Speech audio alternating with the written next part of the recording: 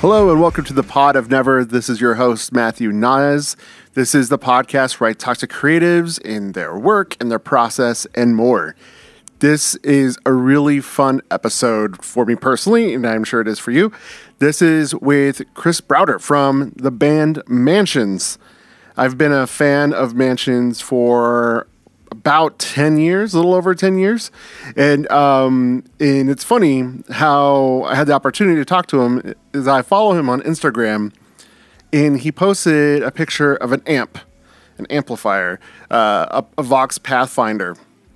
And I was in a market for an amplifier. You know, I had sold mine last year during the pandemic, and I want a new one. And I saw him post that, and I'm a big fan of Vox's.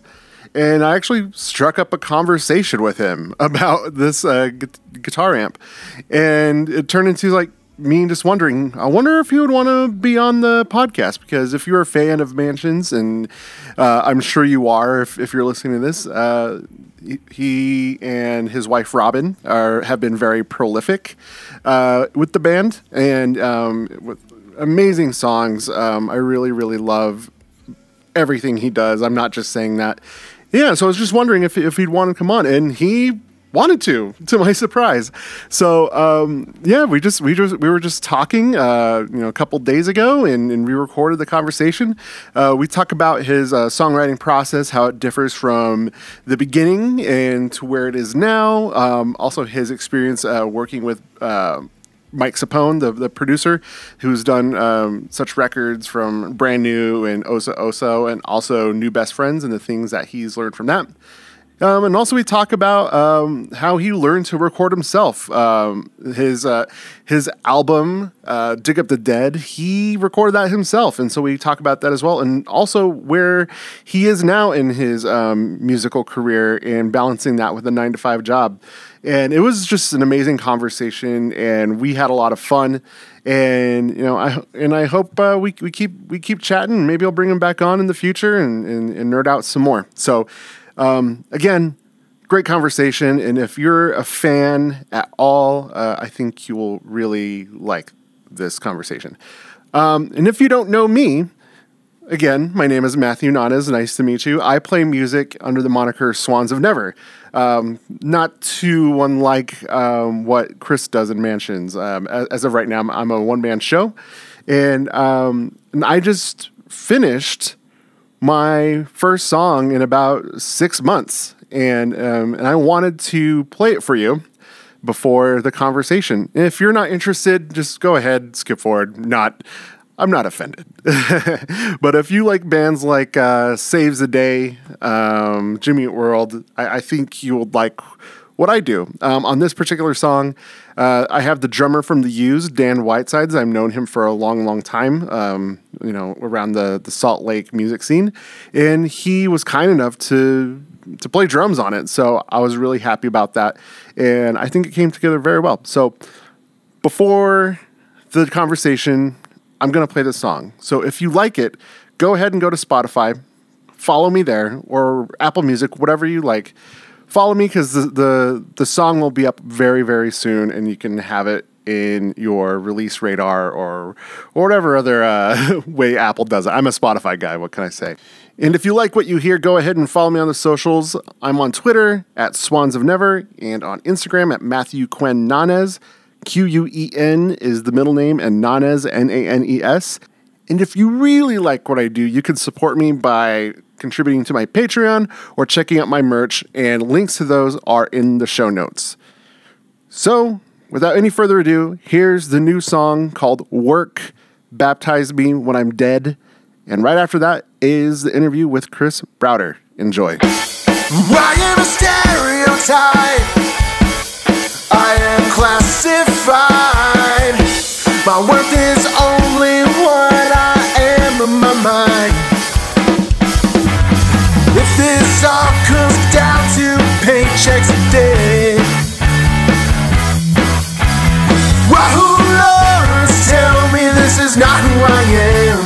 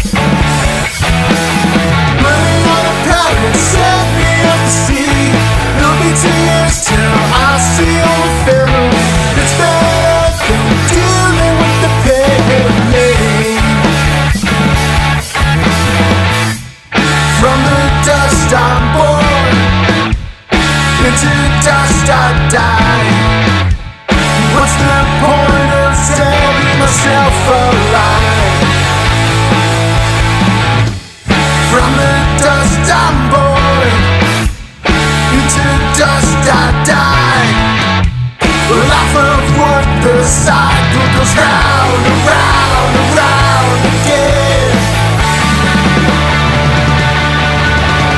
Burn me into dust and throw me out to sea. Throw me no flowers, too late for my family. My church turn baptize me when I'm dead. Burn me into dust and throw me out to sea. Throw me no flowers, too late for my family. From then on I will live again, yeah.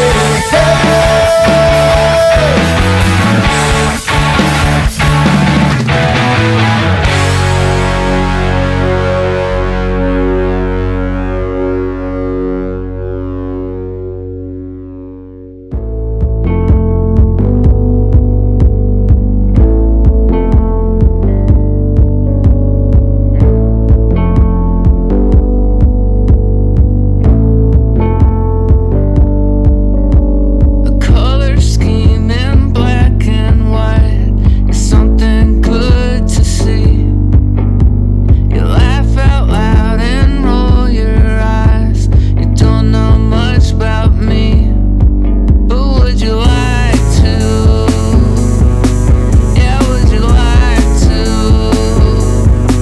Not gonna So it was right let before it Dig Up the Dead, in New Best Friends that I became familiar. And then there's a clear delineation of how you're writing. At least it seems to me. So I just kind of wanted to talk about that a little bit. So I think my first. The first time I ever seen you was like I was on YouTube way back in the day, and you were posting videos of yourself in your room in Kentucky. Am I right? Are you out of Louisville? Yeah, I think most of that stuff would have been in Kentucky. Yeah. Yeah. So what began your interest in just writing songs and in playing the guitar? What's the history behind that? Yeah, that's a good question. I don't know what quite did it. Like, I got into like popular music kind of late. Like in my house growing up, you know, we would listen to like oldies and stuff like that. But it wasn't until like middle school I got really into like Christian ska. Okay.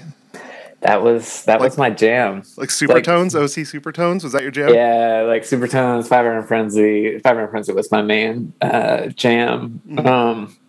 And you know, then that opened up to like MXPX and like that kind of world too.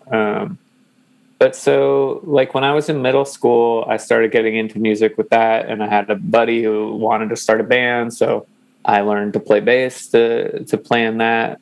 And I always liked making stuff. Like when I was a kid, I'd do a lot of like crafts and things like that.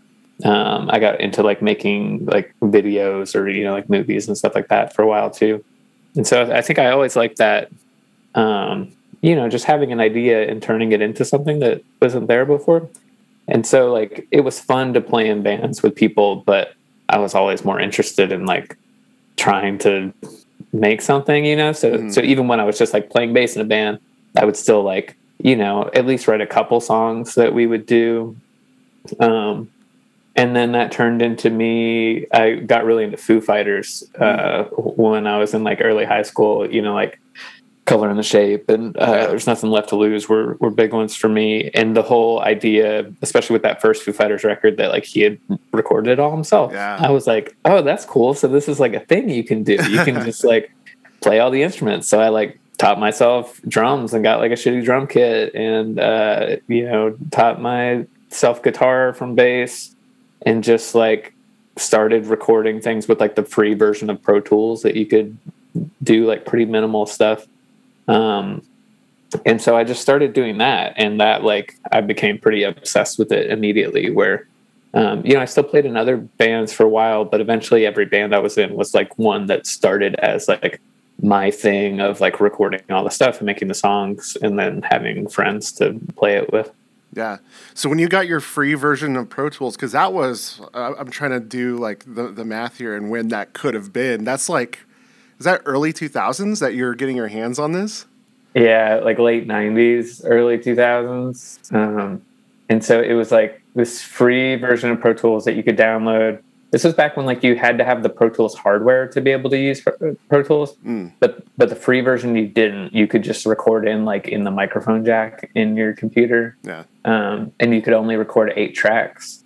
So it was like a really great education because like I feel like what's tough about digital music stuff now is that like you have so many options. You know, you can just keep working on it forever, but just having like 8 tracks and where you can record a maximum of 2 tracks at once. So like we'd record drums and we'd have to like run it through a mixer to like get a good stereo mix. And it's like, yeah, this is what it's going to be. You're not going to be able to tweak that bass drum later. And there weren't like plugins at that time. I remember doing some reverb where it was like destructive editing where you'd like process it through with reverb. Yeah. And it's just cool to figure out how to make something with only 8 tracks, you know, where you've got like the background vocals popping up on a guitar track that you're not using during a different part and stuff like that.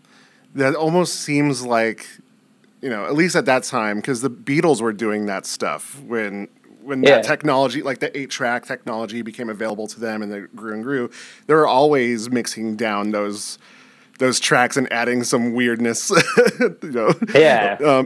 Especially if you listen to those like original mixes on their records, like stuff's like popping in and out on the left and right. And it's kind of crazy, like to understand that they were bouncing those things down and then just going and going and going. Roll with it, yeah. In Pro Tools, I mean, YouTube wasn't a thing because there's like tutorials all over the place right now. Because right now, so back in those days, I was using, I don't know if you remember N-Track Studio. I don't know how I came across it, but that's how I started to learn. Like I had a 4-track tape that my mom bought me when I was in junior high. Didn't know how to use it. I wish I still had it now because maybe like it's like what? Because everyone's now it's cool again. Yeah, now it's cool again.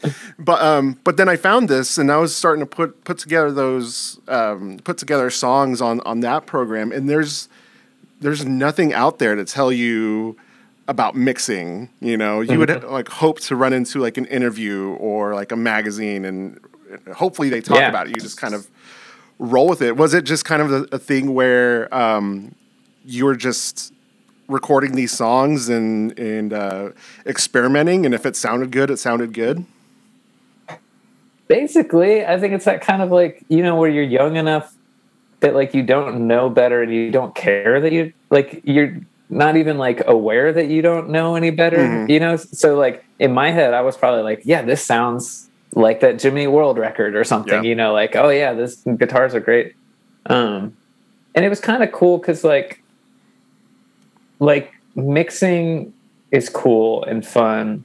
And as much as like, you know, I spend hours and hours like tweaking EQs and like everything like that. But I think it was really good while I was starting to like not have all of that, where you're just trying to get a sound that you like while it's recording, and then you're kind of stuck with it. Yeah.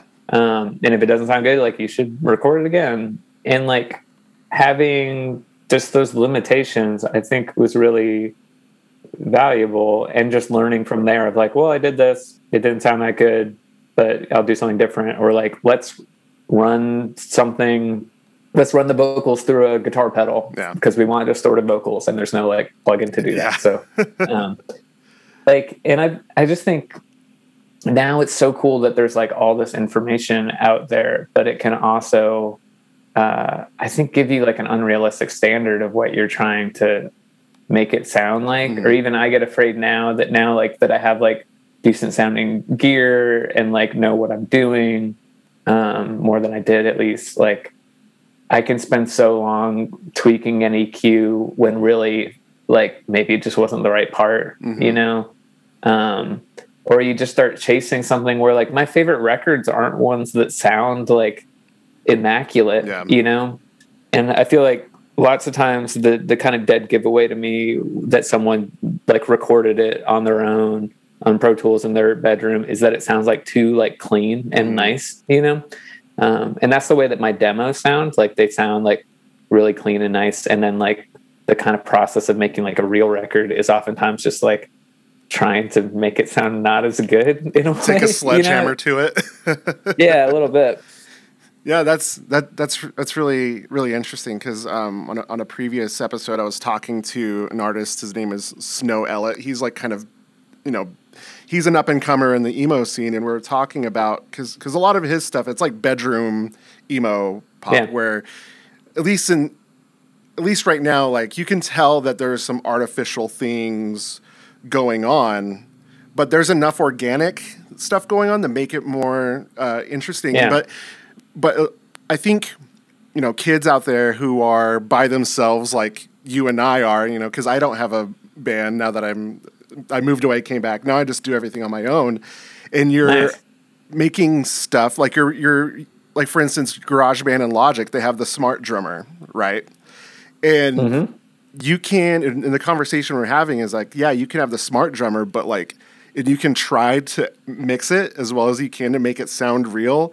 Sometimes it's just impossible to do as far as making that sort of thing sound real. It's good if you need it, but like having that like kind of as a crutch, I mean, I have nothing against it. I use it when I need to, but at the same time, if you're wanting to make those kind of records where it's less clean, you can do whatever you can to mess up the signal and put a bit crusher on there to try to jack it up, but it's you can still tell. It's funny with that stuff where like you can spend so long doing all those tricks and putting distortion on it and like dequantizing it and all these kinds of things. And then if you just go through and like just like record a real snare drum just for like the snare drum and don't even like leave the rest fake, and suddenly it's like, oh yeah, this feels like kind of real now, where you could just it is really there's a limit to how real I think you can get some of that fake stuff to sound. For sure. And so I mentioned earlier, like the first videos I saw of you, you're in your room, you're playing songs.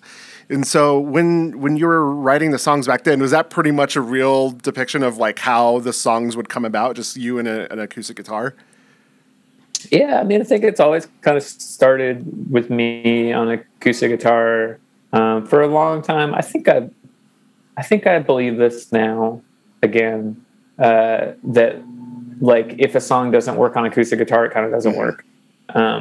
Where like if you have to really rely on the production to make it a good song, that can be like really interesting to listen to and fun to make. And I think I have some songs that like I think are cool and interesting and the production's cool, but like on acoustic they don't really work, and I don't think they're that good of songs, so yeah, the genesis is usually kind of trying to write chords and melody and like some first draft of words at the same time. Yeah. And is it that way? Is it that way right now, even further on in your career? Is it essentially the same way? Pretty much. I can't ever do music first and then do vocals later. I've tried that, and it's just like, I don't know, it just doesn't work for me. I know that it works for a lot of other people, but for me, it's still like maybe it could be coming up with a chord on piano or like a progression on piano that can help, just because you get so acquainted with all the same chord progressions on guitar that it's just like good to mix it up. But even in that case, I usually, if I figure out something on piano, then I kind of switch back to guitar because it's just easier for me to play guitar without thinking about it while doing coming up with a melody. Yeah. So are you familiar with Jeff Tweedy and Wilco? Are you a fan? Yeah. Have you read his book, How to Write a Song?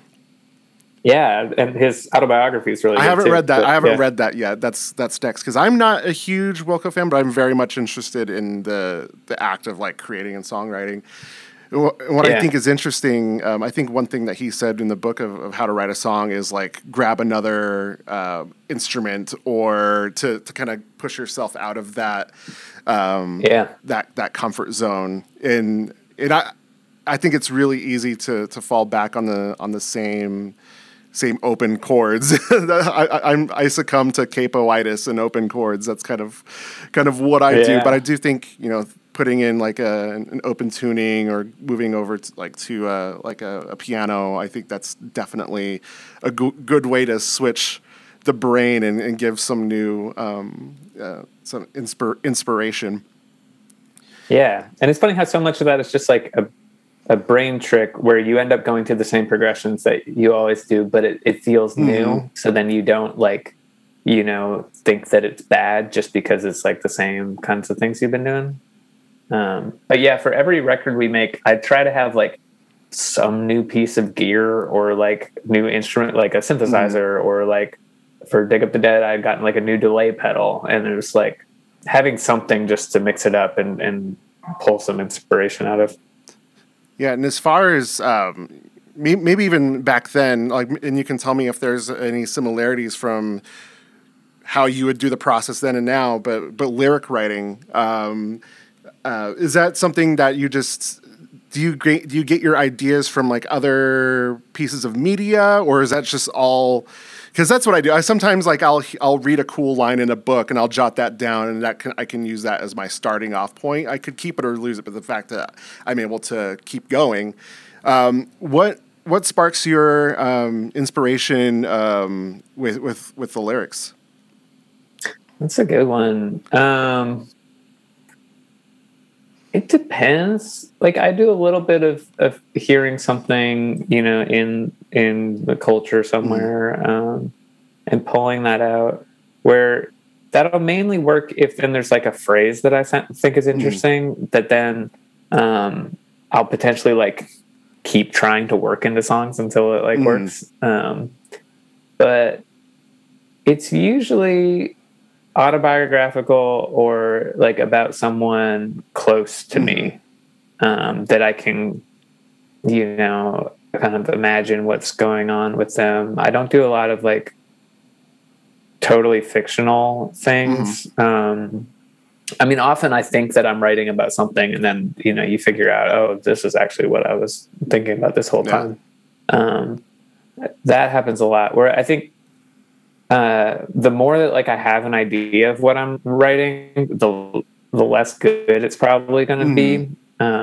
But if it's sort of like, some spark of inspiration of just like something that's been on my mind, and then just kind of trying to follow it like line to line without too much of an agenda of like, this is what I want the song to be about. That's what usually works. And I think I usually have to get like a certain amount of the song done in like that first pass. And then I can go back and edit from there and like totally rewrite verses and stuff like that. But that's always a lot harder and slower, where like I need to have that at least like pretty good basis up front. Sometimes I can do the like, oh, I wrote this verse that I like and this chorus that I like and bring it together.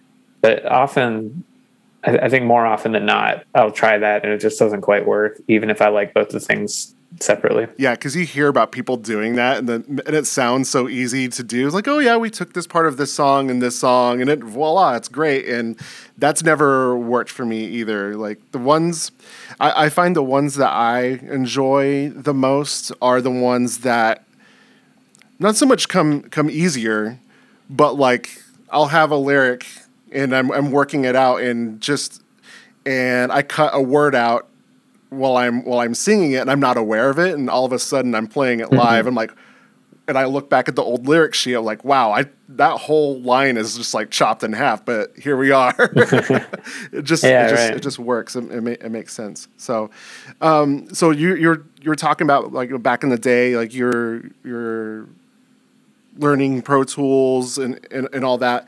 And I was listening to songs like Never Enough and 18th Birthday. Like, I know, really old school stuff, but I think it's really interesting because it's clear that, at least to me, and you can correct me if I'm wrong, that obviously you're doing everything by yourself, the Foo Fighters trick, if you will. So was it the point to be minimalistic? Or is that just born out of necessity of playing by yourself? Because you probably could have done something really loud at that point, but what was your headspace back then when you're creating those songs and recording them? Yeah, that was like a weird time because, I signed with Doghouse Records, who did the first record, and went in with Mike Sapone, who did like all the brand new stuff. And made new best friends, but then Doghouse didn't want to put it out until we had like a good tour coming up. to support it, and we couldn't get any tours because we didn't have an album yet. The chicken or the egg? Yeah, and so we were kind of just waiting where like this album was done, ready to go, but like it wasn't out. And so I was sort of at home and, you know, knew that I could record stuff on my own because I had done that before. And so we came up with this idea of putting out an EP like every month as a thing. And we put out each one in a different format. Like one was on cassette, one was on mini disc. I think one might have just been digital, but so we did that. And like, you know, they were different things where like one was like remixes, one was demos, and then a couple of them were like new material. And it was cool to do because like I learned so much from working with Sapone and like felt like I had a new kind of idea for what I wanted things to sound like. But so then like, you know, there was no budget for it and it was just me. So it was just me trying to make it happen at home. And there was like pretty strict deadlines where it's like, well, this is going to come out on Friday and it's Wednesday. So you've got to call it done. Which is like, again, it's like a good limit where there's all sorts of stuff that I would change on those songs, but like, I don't think it'd make it better. Like, you know, you just got to kind of, it's good to have a deadline. Yeah.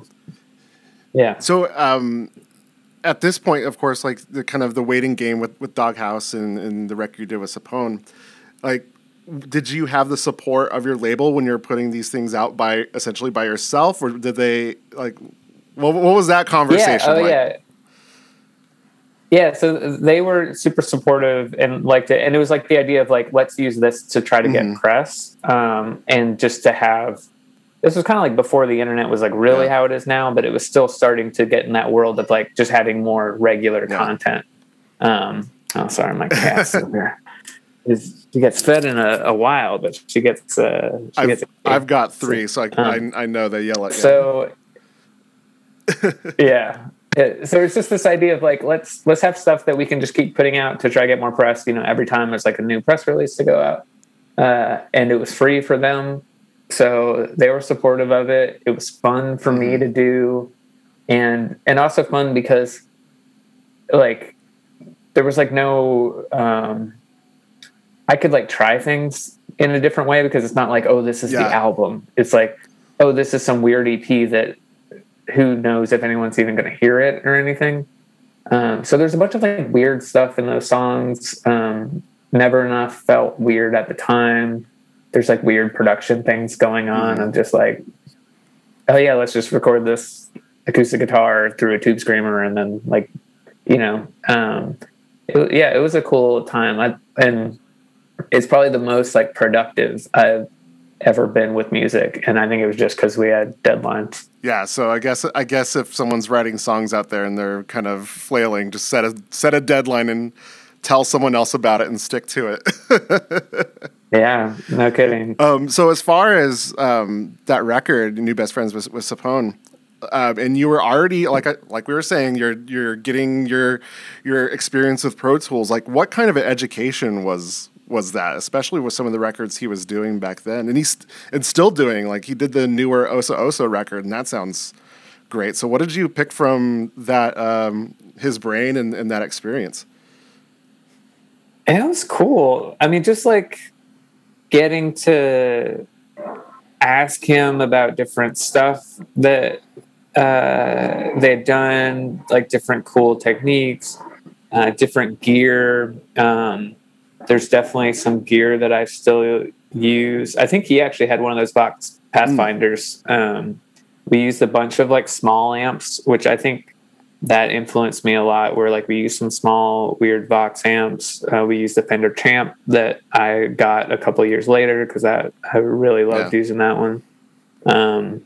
We got to use a bunch of brand new gear because it was there, which was really cool.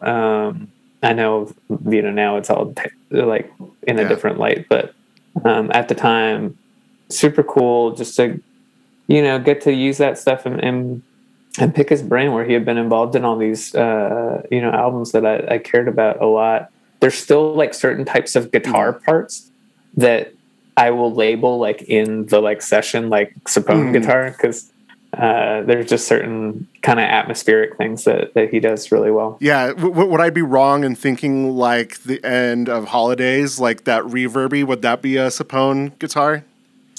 Yeah, Yeah, anything cool happening on that record was him. Like, I'm interested in getting to record with him now because I was just like pretty young recording with him, didn't know anything that I was doing, and so I was like probably overly passive in the process, where it's sort of just like, yeah, I'll play the instruments and sing, and you tell me what to do and plug in the pedals and stuff that you want.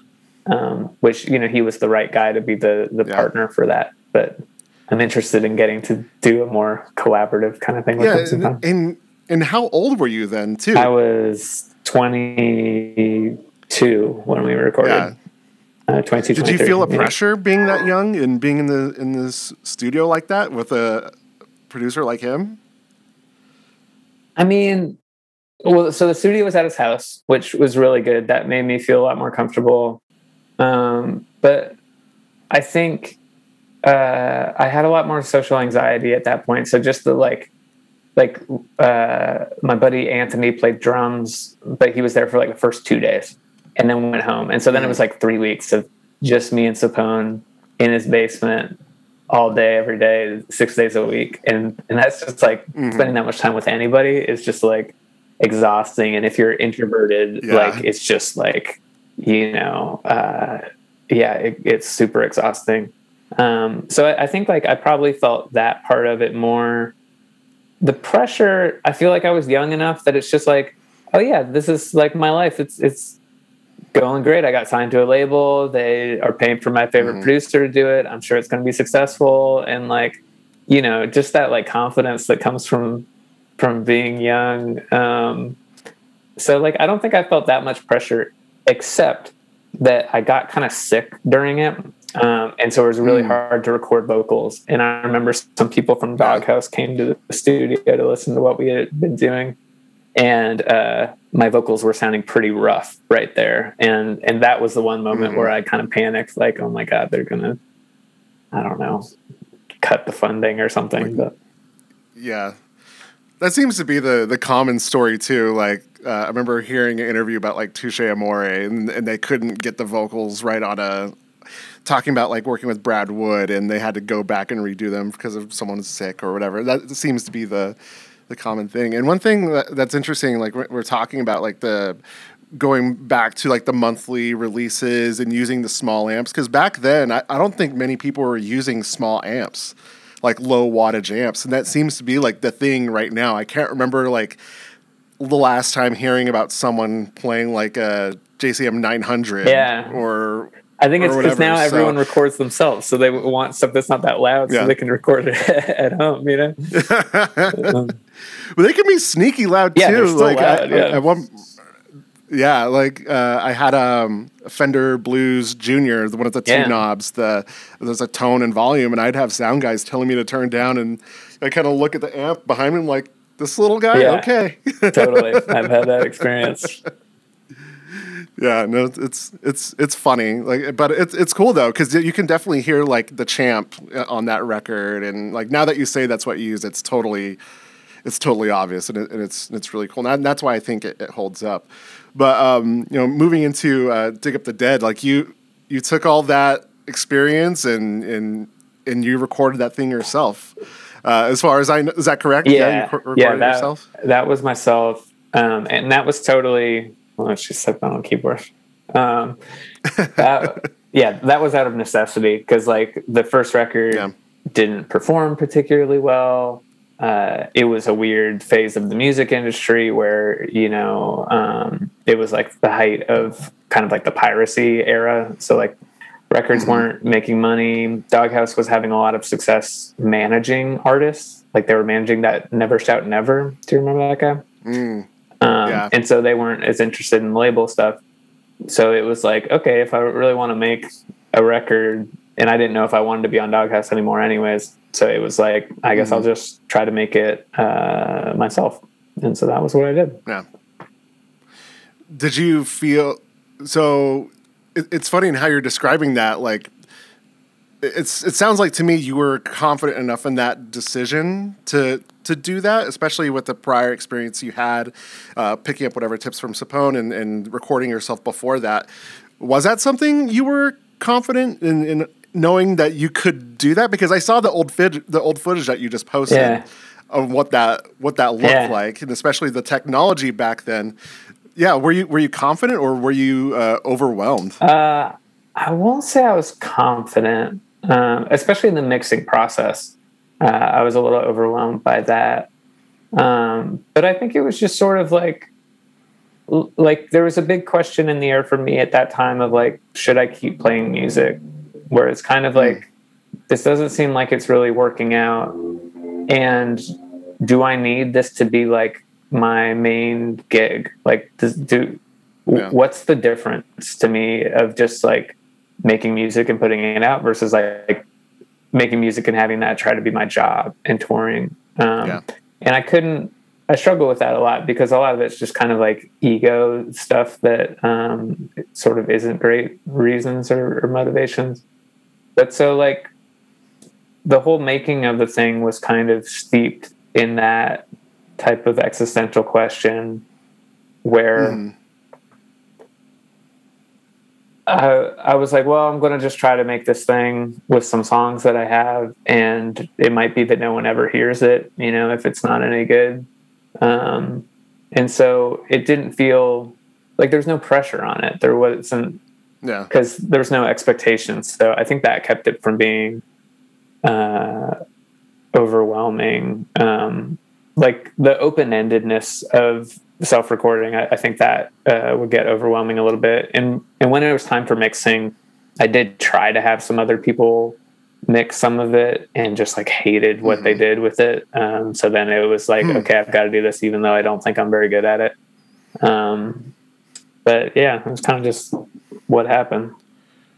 Yeah, and not to throw anyone under the bus, but like, because I think it would be an easy decision just to like get it off your plate and be done with it and have someone else do it. So considering how that record sounds right now, and it definitely has like a rawness to it, were they too clean in how they were mixing it and you weren't into it? Or what was the I mean, like, to be fair, I think anyone mixing those songs, like I think if I tried to mix them now, I would be like, what the fuck? Like, there's just like some of the ones, there's just so much going on. There's so many layers of things, and it's all that kind of like mixing as you go type of thing. So there are like guitar tracks that like without the other context of what's going on, like don't really make much sense. And the individual sounds aren't like good enough to just be like, oh, okay, let's like do the drums and the guitars and like do it like that. Like it took kind of more production tricks, I guess. Like I'm sure some like really good mixers really could have made it sound better. Like the people, you know, I was trying to get, they weren't like hot shot mixers or anything either. It's like people that we could afford, which wasn't much. But yeah, it's like a weird, the thing that I am really glad that I did with it is that I really like when albums sound like a certain place and like you get all that kind of room sound. So I think I did a good job of kind of embracing like the apartment that we were in where it like really sounds like that apartment and like not trying to get things to sound like hi-fi, you know, like sort of embracing that it's like, yeah, I've got one preamp that's not that good and one amp that's not that good and just like kind of roll with that instead of trying to make it into something it wasn't. Yeah, because when I listen to that, I can definitely hear that room in the drums, especially because obviously that's where you're going to hear the most of it. But like the drum sounds on Wormhole, Dig Up the Dead, and even like, you know how there's like little pieces of ear candy you hear in the song, but like there's I think going into the second chorus of City Don't Care with the two snare hits, like ga ga, like. Especially when the drummer, whoever like who you had drumming hits a little bit harder, you can just hear that. I think that imperfection, like we were talking about before, you don't really hear that anymore. At least like in records, that would be deemed to be like well produced, quote unquote. Well, you want to know something funny? the drums on City Don't Care are fake drums. Really? That's amazing. Yeah, So that's really funny, because going back to that old conversation I was having with the previous guest, like his friend was commenting on one of my songs about like, oh yeah, the drums sound fake. So if that friend is listening right now, screw you. It's a weird. So like some of the drums on that album were my buddy Sal, who had played. He's in that video clip. And then some were me playing myself with like one mic at the apartment, and then other ones are drum machines that I, painstakingly tried to get to sound okay. That's amazing. It's so amazing. So would it be like a sampled drum, like a real drum sound, but just like placed on the grid, and then you throw some reverb on there? And just sequence out. This was before like the kind of smart drummer stuff. So I had to like sequence everything. And so I think like, knowing how to play drums helps, because then you don't do things that like aren't physically possible, But yeah, kind of doing it on the grid. I don't know if I've done other ones where I like played it on keyboard, triggering it to get a little bit more of that realness, but it was probably doing it on the grid and then, moving stuff around to make it not sound as fake. Well, mind blown. Now it's going to be like a game of what songs are real, what songs are not. Yeah. So I previously mentioned Wormhole and Dig Up the Dead, because those songs are a little bit more nuanced. At least Wormhole at first, like the first half of it. So would I be correct in saying that those are real? Because I feel like those are. Yeah, those are totally real. Yeah. Okay, well, at least I'm 2 for 3 on that. And what I really like about that record, as far as the things that you did on it, because are you a fan of The National at all? Yeah, I love The National. Yeah. So I feel like, at least on Boxer, there's lots of these like little sound trinkets that if you're not paying attention, you're not going to catch them. But just weird, like, not orchestral, but just like reverberations happening. Yeah. The bubble underneath. And especially on the song Wormhole, when like that delay guitar is just like blooming like crazy. Like it sounds like there's like a vocal underneath that. That you might like. Oh yeah. I don't want to sing on the podcast, but like it's just little things like that happening all over the record. That really caught my ear. So when you're doing things like that, like little like vocal overdubs and delays and reverbs, like were there particular bands or sounds of records that you were wanting to channel as far as the best that you could at that point? Yeah. So I've been into Spoon for a long time, and they're one of those ones that do a really good job of like minimalist, but with weird ear candy to keep you around. And at the time of Dig Up the Dead, I was listening to a lot of them. I was listening to a lot of Black Rebel Motorcycle Club, which is sort of random, but they have a couple albums that I really love. And they do that cool kind of like Jesus and Mary Chain, like wall of sound kind of thing. And so that like layering a bunch of guitars that are doing like similar things, but different, definitely came from some of that. Yeah, and a lot of it's just like problem solving, where it's like, oh, this part is like hitting but not quite enough. Like, what's another layer that can help it hit more? Until it feels right. Yeah, and as far as I know, and you can correct me on this, was this the first record with Robin on it? Yeah, she had been on some stuff kind of before New Best Friends, but this was the first one. I don't think she played bass on it. I don't think so. She sang on it though, for sure. She did some backup vocals. So was that so you were still writing solo at this point? When did that? Are you writing with her now? And when did that change, or is that something you're still doing? Are you still writing solo even now? Yeah. So she's always been super involved in the process, like even when she wasn't actually playing in the band. But where she's really good at editing. So the songs always like kind of start with me getting it to a certain place, and then I usually lose perspective at a certain point when I'm working on it. Yeah.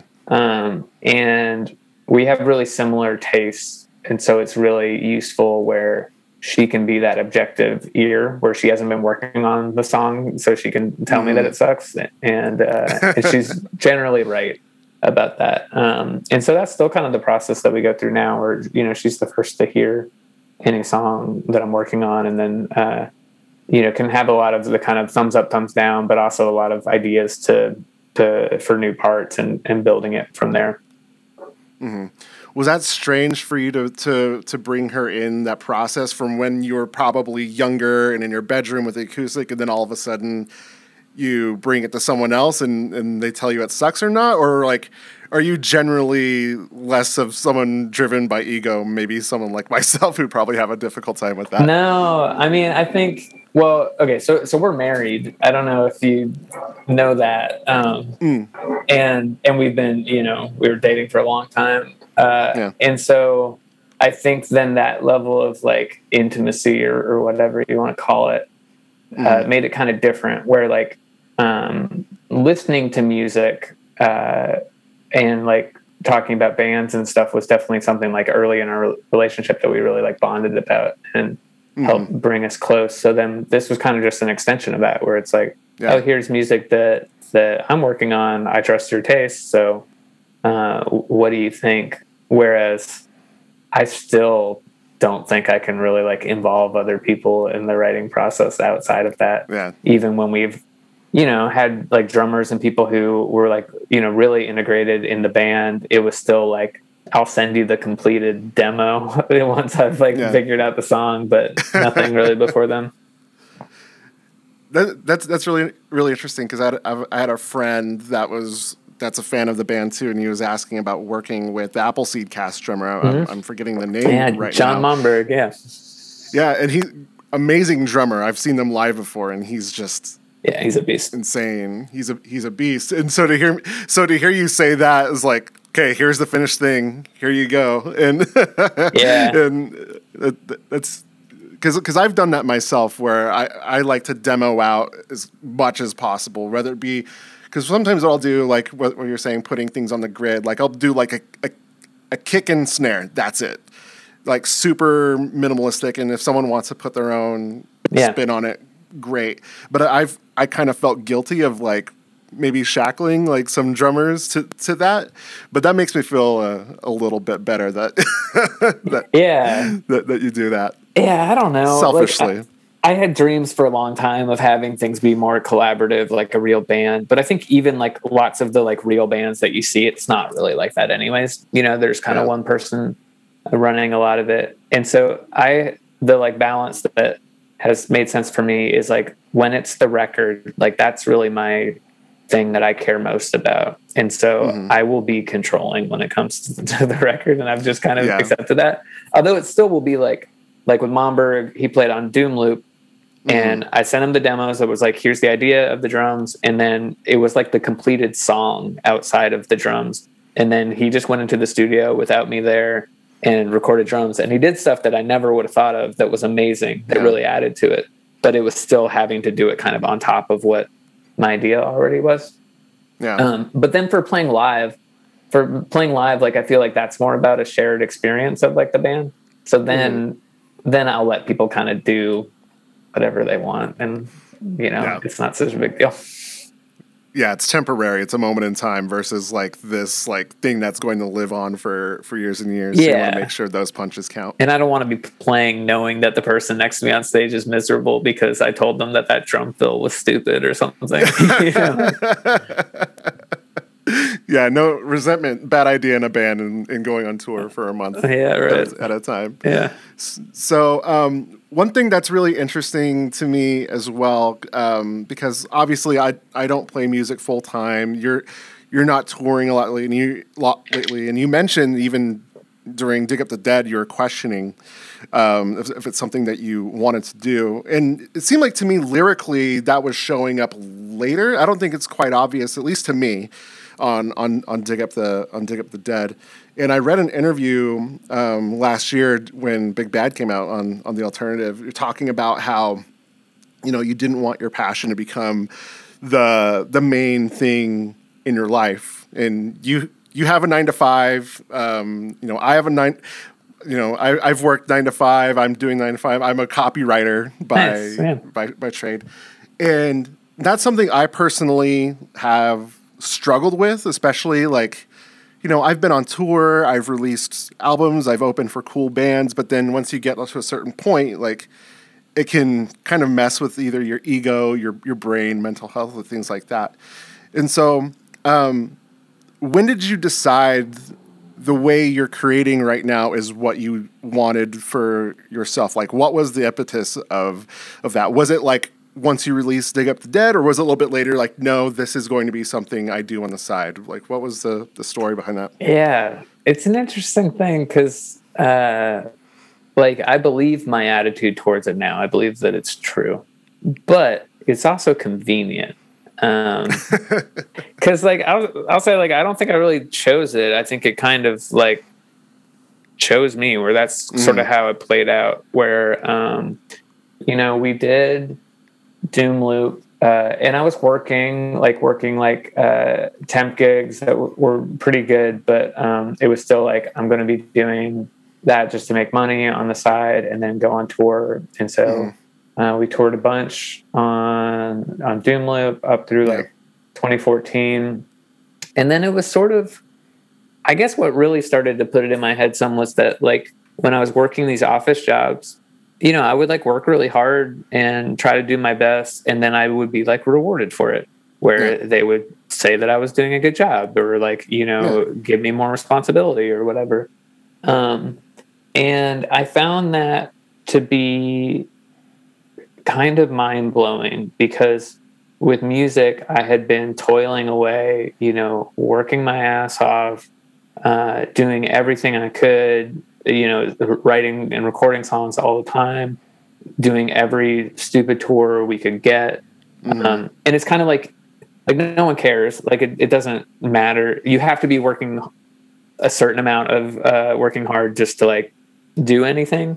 But after that, it's just kind of like, luck, right place, right time, some inherent talent kind of thing. But it's not like if you just keep working hard at music, it's going to work for you.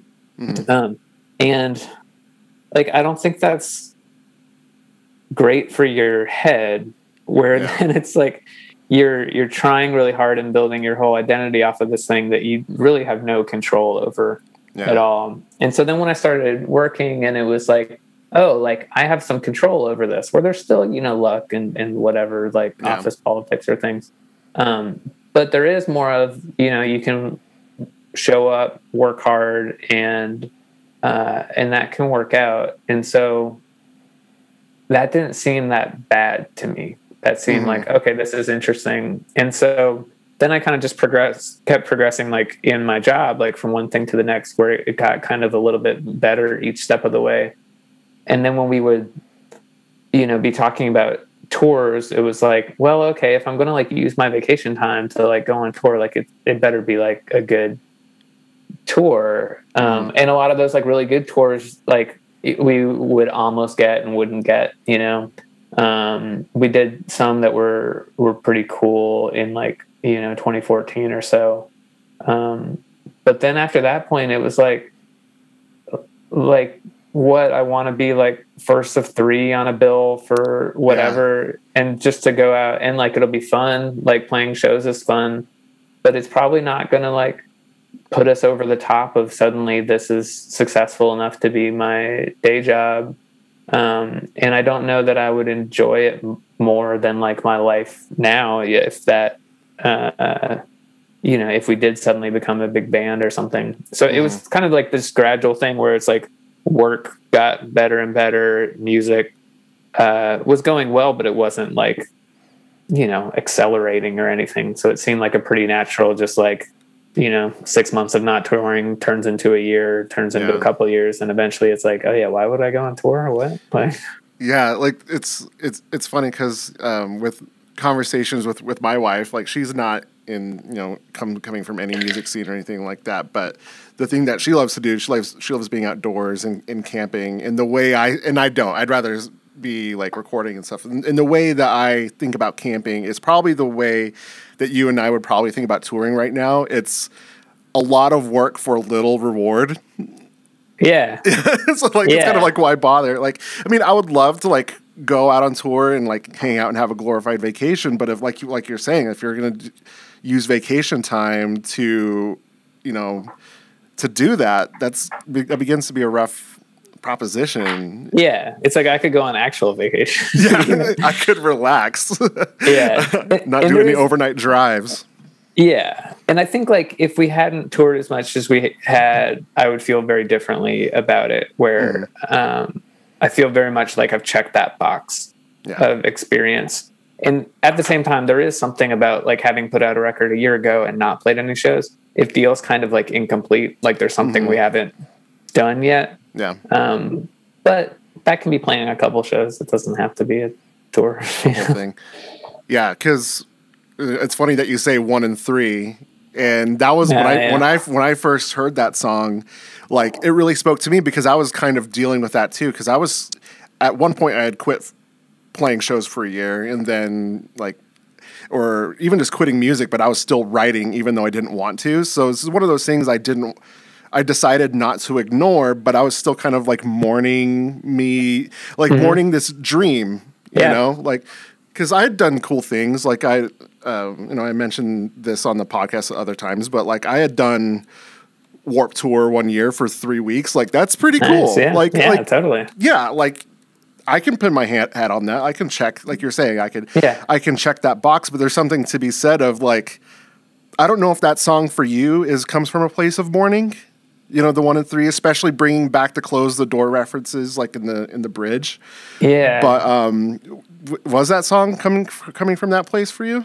Well, so Dig Up the Dead was 100% from that place. Like that album to me is a breakup record, but with the breaking up with this like dream of how my life was gonna go, and this sort of identity of being like this young, precocious musician who, you know, falls into success kind of thing. So Dig Up the Dead really was that kind of mourning thing that you're talking about for sure. By the time of 1 of 3, I think was a little more, it felt less sad and more like closure in a way, and more acceptance, where I distinctly remember finishing the song and like saying to myself, like, well, that's the last Mansion song, you know? It feels like it. I'm not gonna lie. I heard that. I was like, okay, if this is it, then this is it. And I thought about that, like, because it felt like the end. And for me, it does feel like that kind of wrapped up a certain chapter, where now it feels a little different, and like we can do kind of different stuff, but it feels a little bit distinct to me. Yeah.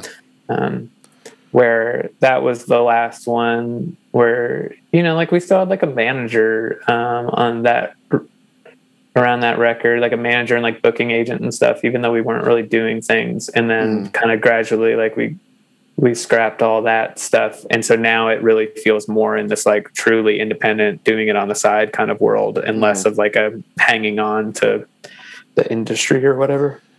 Yeah. And it's funny, like, I think there's a through line from your earliest stuff to really until 1 and 3. That seems obvious. Like you're dealing with like the scene politics or the industry of some sort. Because it's funny listening to the older stuff. Like you're healing off, to use a wrestling term, because I remember one time we had one small interaction on Twitter a long time ago talking about like wrestling. So that's like when you put out Heel Theme, I was like, yeah, I know what he's talking about there. But like it seems like from the beginning you've always had that little like piss and vinegar at times talking about these sort of things. So again, with 1 and 3, that seemed like to be like what you're saying, like the end of that story. And it seems like to me, like with Big Bad, like it feels freer. It feels obviously more different because you're bringing in those synth aspects, and then we were talking on Instagram talking about the Vox amp. Like, oh yeah, like I saw you talking to other people that you can't play that loud, like in your living situation, and so was there a correlation with Big Bad and like not really having a lot of drum sounds because you have the limitations of where you're recording and not having that like big open real drums? Like is that does that make I definitely know what you mean. It's kind of weird because now actually like I can be loud because we're in a house now, but I've gotten so used to not being loud because for Dig Up the Dead and Doom Loop and Deserter, it was like not in a house. It was like in an apartment with very thin walls that I just got really used to recording guitars quietly that it makes me uncomfortable to have them loud. So it's like not as much of a limitation from that anymore. But with the like drums aspect, it was a little complicated where like John Momberg, the Appleseed Cast drummer who we talked about before, he was out busy on tour. He tour managed a rapper. And so like it was going to be logistically challenging to have him play drums. And the songs just like felt like they weren't these big rock things. And there would be times while working on them that I would kind of like, you can probably hear the parts in the songs where it's like, oh, this is where the drums come in. Like, this is where it gets loud, you know? And then whenever like Rob and I would listen to them, it'd just be like, wait, like, why do we have to do that? Like, where I think we tried really hard to like challenge those sort of go-to instincts of like, oh, for this part to be big, it needs to have like a big loud breakdown thing. Because like most of the music that we like to listen to these days like isn't like that anyways. So like why am I trying to make music that I don't really like? Especially there's no point in that now. So like it did feel freer, I would say, to just like try whatever. Let's see if we can make this part big just with keyboards and synthesizers, you know, like it was a cool challenge. Well, especially since you're not having to play live anymore. At least like you're not thinking about like, oh, we need this part to pump the crowd up or whatever else. Because I know some people will write in that way, like, you know, well, people lose their shit over this part. Yeah. And I've always tried to like keep in my head like the live versus record thing, like it's two different things where, you know, we've been playing as a trio for a long time. So there's like so many parts that we can't play live, you know? And it's always like if we play some of these big bad songs live, like I'm sure we'll have big drums come in on some of those big parts because it's not going to work live otherwise, you know, and you can do that and it's great. And then it's like it works on the record and it works differently live, you know? Yeah, for sure. No, that makes sense. And so, you know, I've kept you for a while, but I got one last question. So it seems like to me, Dig Up the Dead has had a life of its own. Like it seems to have lived on. And, you know, I've had conversations with folks that are, you know, 10 years younger than me and into music, and they bring it up, you know, especially when I told them we're going to talk with you. And you know, especially with where you are in your life, in your professional career, in your music, like, do you feel like, do you see that for yourself? Of course, I'm sure you see all this Spotify like data and things like that. Do you feel like that record is giving you permission to keep going, especially with more and more people finding out about the record as time goes on and they discover the rest of the discography? Yeah, that's a good one. I don't know that I've been aware of like people finding out about it now in that way. Like that's cool to hear. I've definitely been aware that like that's the record for us. Like, you know, and I would like to have something else come out that would like resonate more with people than that, you know, because like of course you always want your new stuff to do more, but also I recognize that that's probably unlikely to happen, and like it's cool to have made anything that you know anyone still listens to 10 years later. Like that's pretty cool. And it's like really funny and bizarre to me because that album, you know, I made a first version of it, sent it to a bunch of labels. Nobody responded. Nobody wanted it. Then one kind of friend was shopping it around more, thought we potentially needed some more songs for it. So I wrote some more songs. And we got it in to be the album that it is now, chopped it around more. Nobody wanted it. A friend of mine was starting a label and was like, oh yeah, like I'll put it out. So it's like, oh great, put it out. We go on tour. Nobody's there. No one cares. Like no one's interested in the band at all. And like it's done this weird thing of like growing slowly over time where it's not like, oh, we had a hit record and now that's going to be our like hit record forever.